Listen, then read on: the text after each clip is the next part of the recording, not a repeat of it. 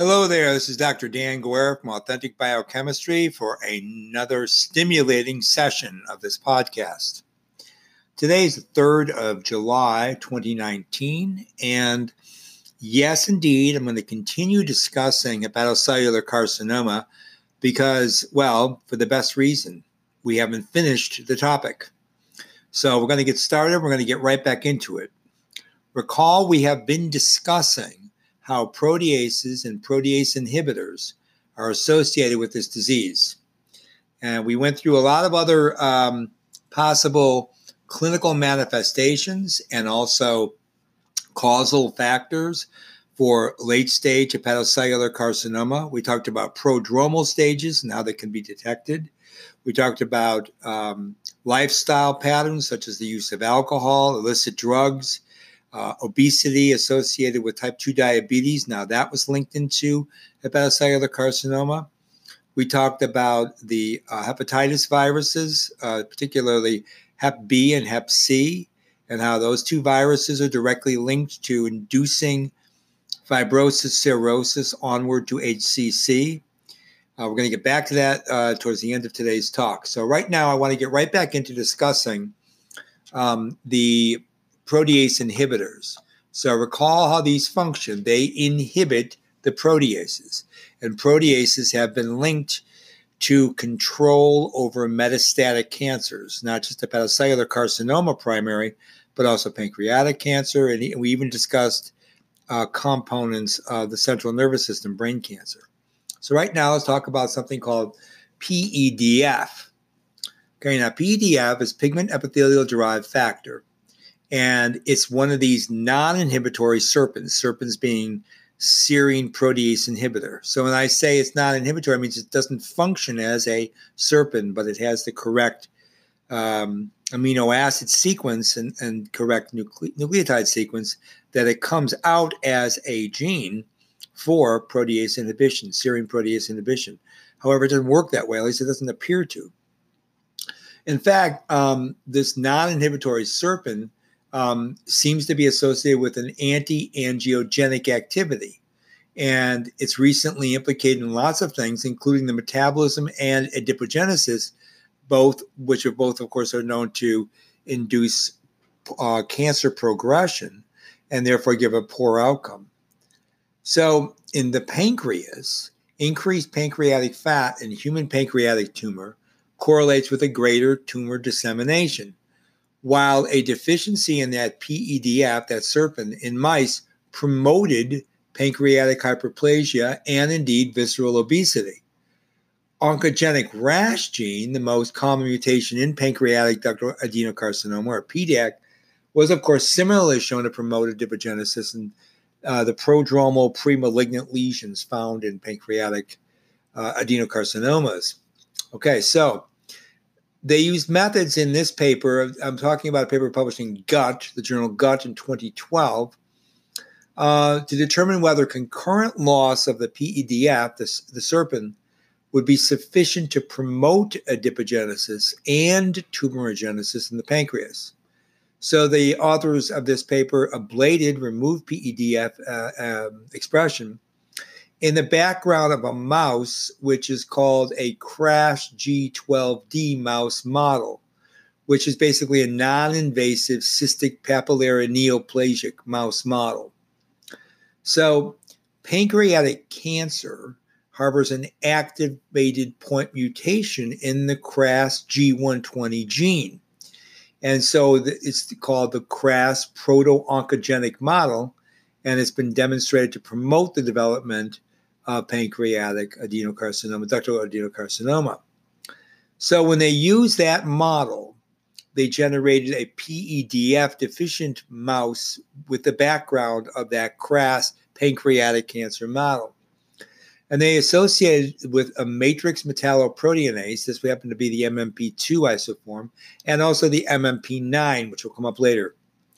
So they looked at the expression of those two metalloproteinases. Remember what they do? They help destroy the matrix, and when they destroy the matrix, they can enhance metastasis.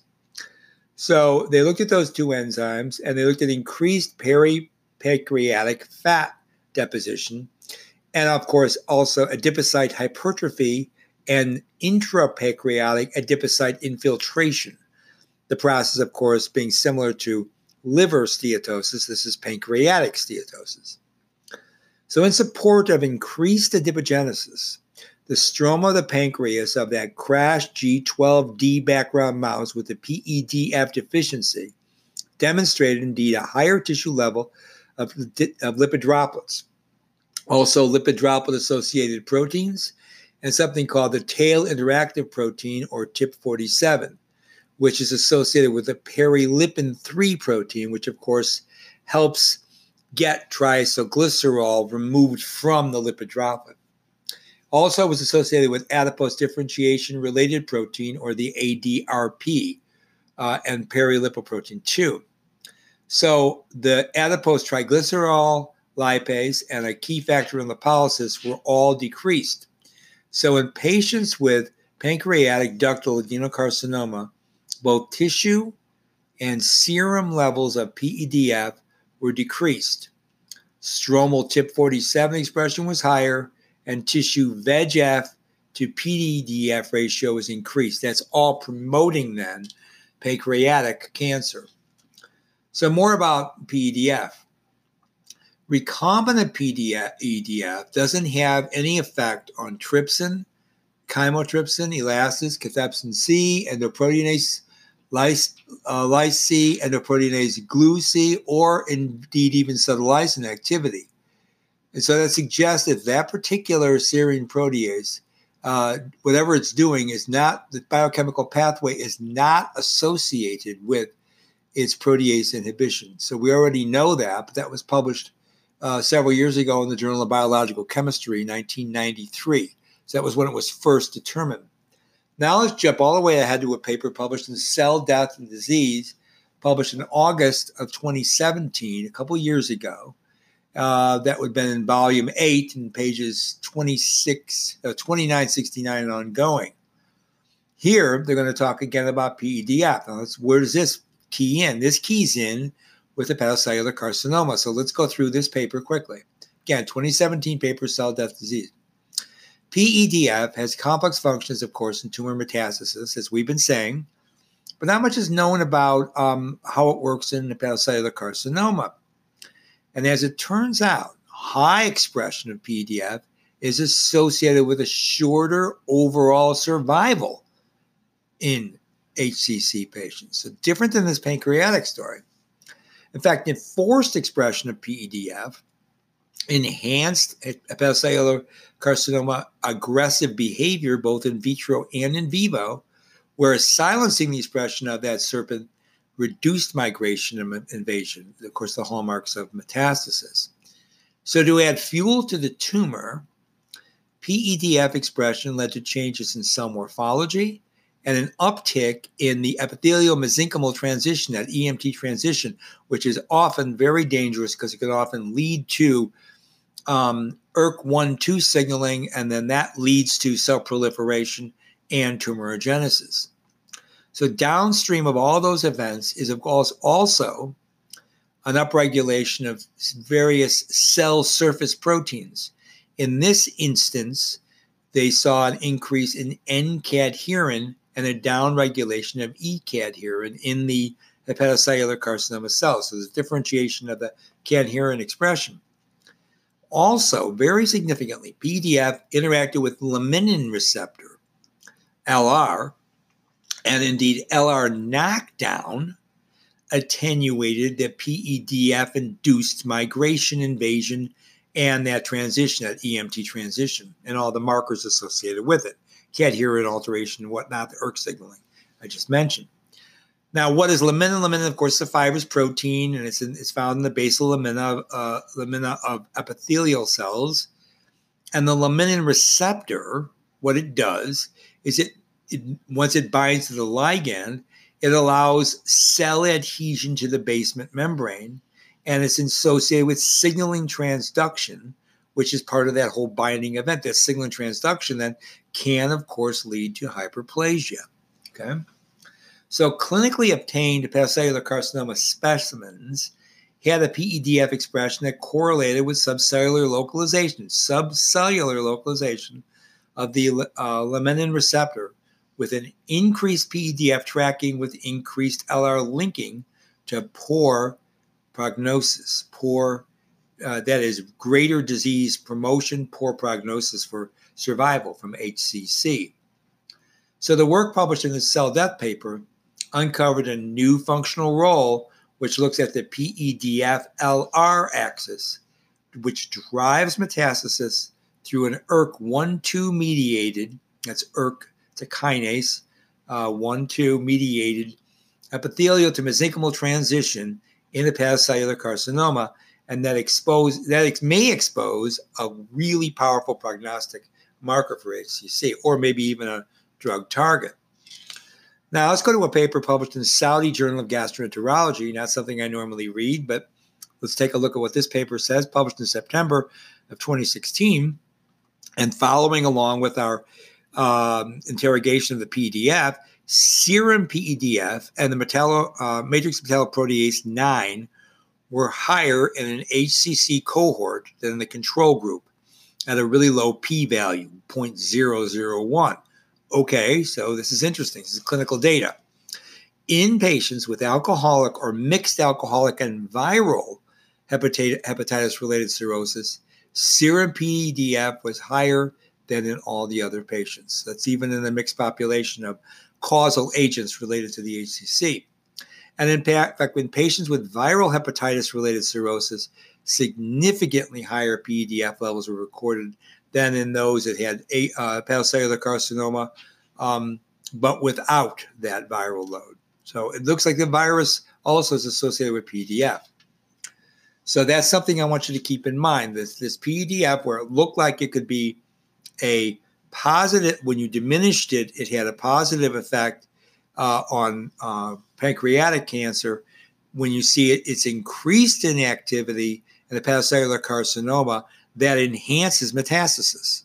So see, two different things. One is how the pancreatic cancer was developing as a ductal adenocarcinoma, and the other had to do with whether or not the liver then becomes a metastatic source for cancer. You see, two totally different things with a reversal on the PEDF activity, which is, again, a SERPIN without SERPIN functionality, right? A paper from the JBC in 1993 that showed that. Okay, so let's try to wrap up this protease inhibitor stuff real quickly here. Here's a paper published in Life Science 2018 in May, exactly a year, well, not exactly because now it's July, a year and 2 months ago.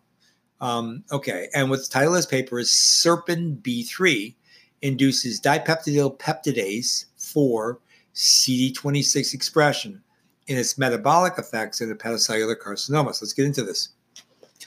In HCC, the regulatory proteinase, which is this DPP4, okay, dipeptidyl peptidase, that's a protease. It possesses pro-apoptotic properties and has been found abnormally regulated. Protease inhibitor SERPIN B3 exerts anti-apoptotic activity, so it's dysregulating the protease, okay, because that's a pro-apoptotic enzyme when it's in its functional state. So all of that's been described to be upregulated, especially in hepatocellular carcinoma with a poor prognosis.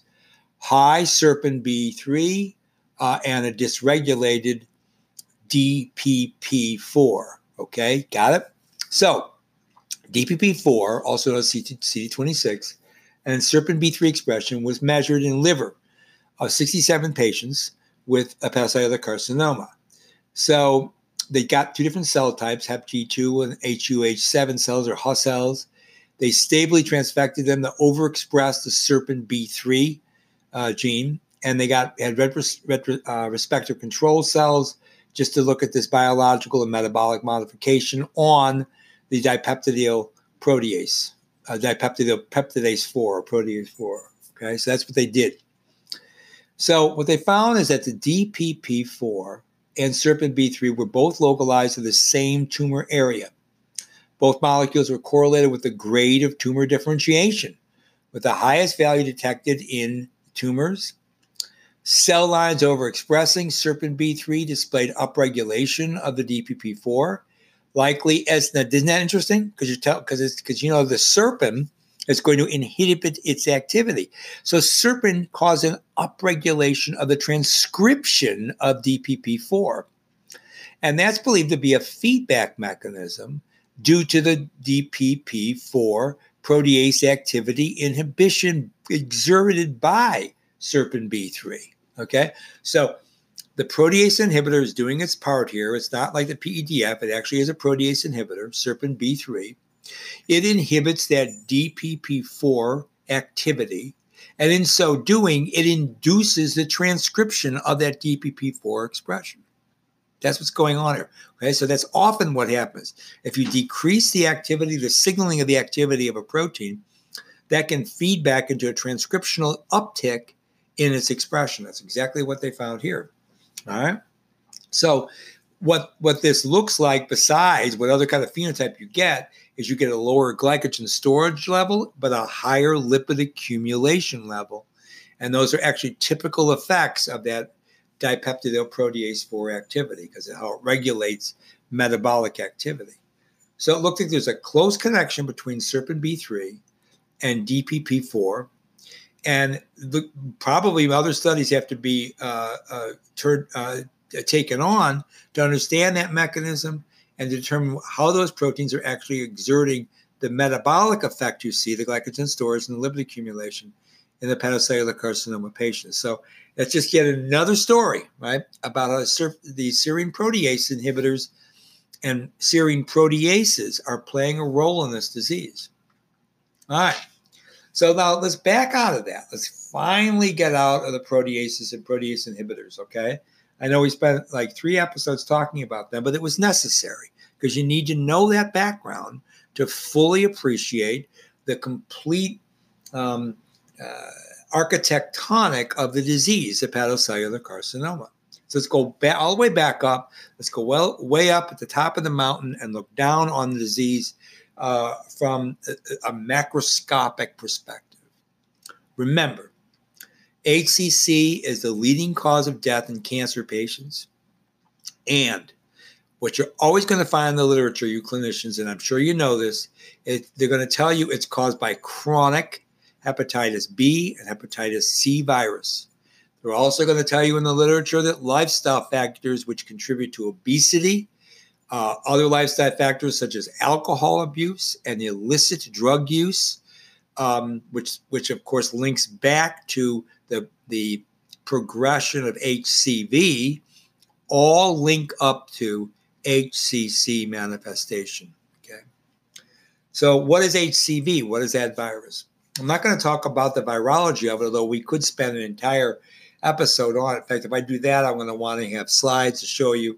I'm going to switch over to Verev Med Video for that. Right now, I'm just going to tell you this. I'm going to tell you something about the clinical transmission. HCV is transmitted by needles. And indeed, when you see it manifest in people over 45, 55, 65, people of that age group, many third world childhood immunizations and blood transfusions, which were conducted in the 70s, appear to have led to HCV-induced cirrhosis in current day, and ultimately the cirrhosis leading to hepatocellular carcinoma and death. So it's like a latency period of that chronic HCV, that virus, okay, hepatitis C virus, that could have been introduced during the early phases of immunizations, particularly when needles were not cleaned, particularly in third world countries. So here's a case in point. Today, and in the more recent past, massive drug immunizations programs have been conducted in Africa. And they often are going after other diseases entirely, but they may have surreptitiously spread HCV. Case in point is schistosoma moniasis. So schistosoma moniasis, that's a parasitic infection. We have multiple drugs now that can target that. But back in the day, there was a vaccine that used tartar emetic intravenous delivery. So it was an intravenous delivery. called tartar emetic. Needles were used and reused back in that period. And the blood supplies that were also used during that period were screened. And that led to a shift from schistosoma monoiasis being a liver-associated disease, because that's where schistosome's target is the liver. That's being replaced because that's being knocked out now by drugs that specifically inhibit that parasite that aren't related to intravenous delivery of drugs. That's being replaced by HCV as being the cause of cirrhosis of the liver and cirrhosis leading to hepatocellular carcinoma. And that all comes from a hepatology paper published in 2006, May of 2006, that you can take a look at. So, of course, there's a new pharmacotherapy for patients with advanced cirrhosis, and it's actually used to prevent the hepatitis C virus. And what those are direct-acting antivirals, or DAAs. So one of them is lepidisivir, which is a potent inhibitor of the HCV NS5A viral phosphoprotein. That protein plays an important role, of course, in viral replication, assembly, and secretion. So when you use that drug, which is lepidivir, that's a potent inhibitor of that protein, which is involved in viral replication. That's a current drug being used. Second one is sofosbuvir, and that's actually a nucleotide analog inhibitor of the hep C virus polymerase. Now, that's, of course, a key enzyme also in HCV RNA replication. HCV is an RNA virus. So the triphosphate form of that drug, which is, again, sofosbuvir, okay? So there's a triphosphate form of that drug as a name, GS461203.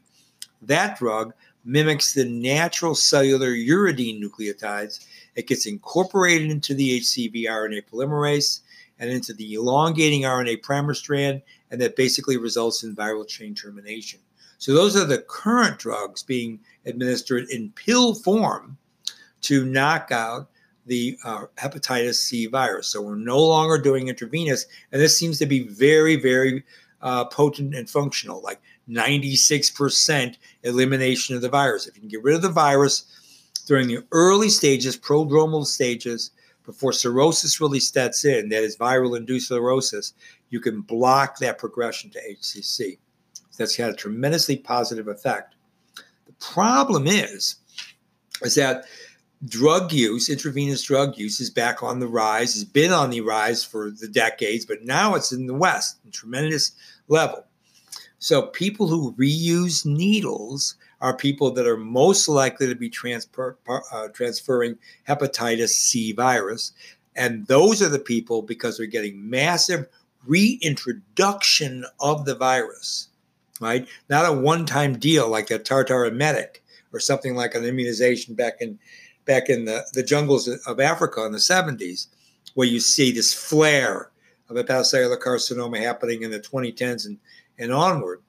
We're having regular repeat utilization, reuse of needles. Those needles are allowing for the spread of the hepatitis C virus, and that's inducing now cirrhosis in this population, leading to hepatocellular carcinoma. It's a whole new gamut coming on. So there are multiple ways to deal with this epidemic. So there's been this approval of those DAA medications. Remember, those are direct antiviral acting, right? And none of them are now using interferon gamma. That used to be the way to inhibit viruses. All kinds of bad side effects there because it's inhibiting global replication. Interferons are not very precise locus-specific targeting, right? So anyways, there's a lot of well-tolerated oral regimens for knocking out the hepatitis C virus and even the hepatitis B virus, right? But there are different genotypes of the hepatitis C virus. Not all of them could be targeted with these new drugs. The major ones, though, tend to be, right? And it also, but again, taking the drugs also depends on the stage of the liver disease, that is the cirrhosis, and any other comorbidities like alcohol use and this illicit drug use. So the newer DAA drugs target various points of the HCV replication cycle, as I just mentioned to you, the RNA polymerase and associated binding proteins. So the medications are going to affect key structures in the replication process, either directly or by binding the components of the replicase complex, as I just told you, which is going to initiate RNA chain termination. So remember that pre-Vir suffix, those are going to be medications that inhibit the polymerase, and the Buvir are ones that are going to be at the chain termination spectrum of mode of action, pharmacodynamics of the drugs. So treating HCV in co-infected patients has led to instances of HBV virus reactivation. So you treat for HCV, and then you get HBV reactivated in those populations. So now there's a boxed warning on existing DAA meds. So patients with hepatitis C virus-associated renal diseases or cryoglobulinemia or glomerular disease or type 2 diabetes, very common, or severe fatigue even, may see improvement in those conditions with HCV resolution. But data is lacking when you don't with the non-interferon-based treatment regimens to support it. So comparing it to the normal interferon treatment. So they need to be looking at that. That's what's going on right now in 2019. So in addition to surgical removal, chemotherapy using drugs like sorafenib, which is a multikinase inhibitor, which is, of course, recognized as an effective treatment for HCC. Treatment with the sorafenib in both in vivo and in vitro studies actually suppress cell proliferation, metastasis, and angiogenesis via inactivation of the VEGF receptors. Okay?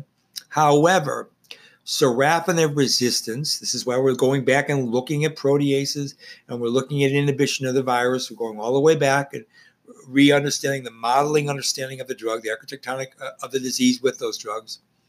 Sorafenib resistance in advanced HCC is considered a serious problem that has to be overcome with HCC therapies. So the identification of new therapeutic targets and development of specific inhibitors is required. Recently, several papers are talking about epigenetic modifiers using microRNAs, histone modification, DNA methylation patterns, sirtuins, that kind of whole pathway. And those apparently are involved in HCC proliferation and metastasis. So there's a lot of epigenetic regulation, something I've been really driving home in authentic biochemistry and in all my various med lectures. Because epigenesis controls oncogene expression and also the dysregulation of tumor suppressor genes. All of that could be epigenetic phenomena. So, of course, also we're using standard checkpoint immunotherapy, such as the PD-1 inhibitors for HCC. So when I get back to this, I'm going to talk to you more about the epigenetics and also about the virus. So for now, though, we're going to close and we're going to say bye for now.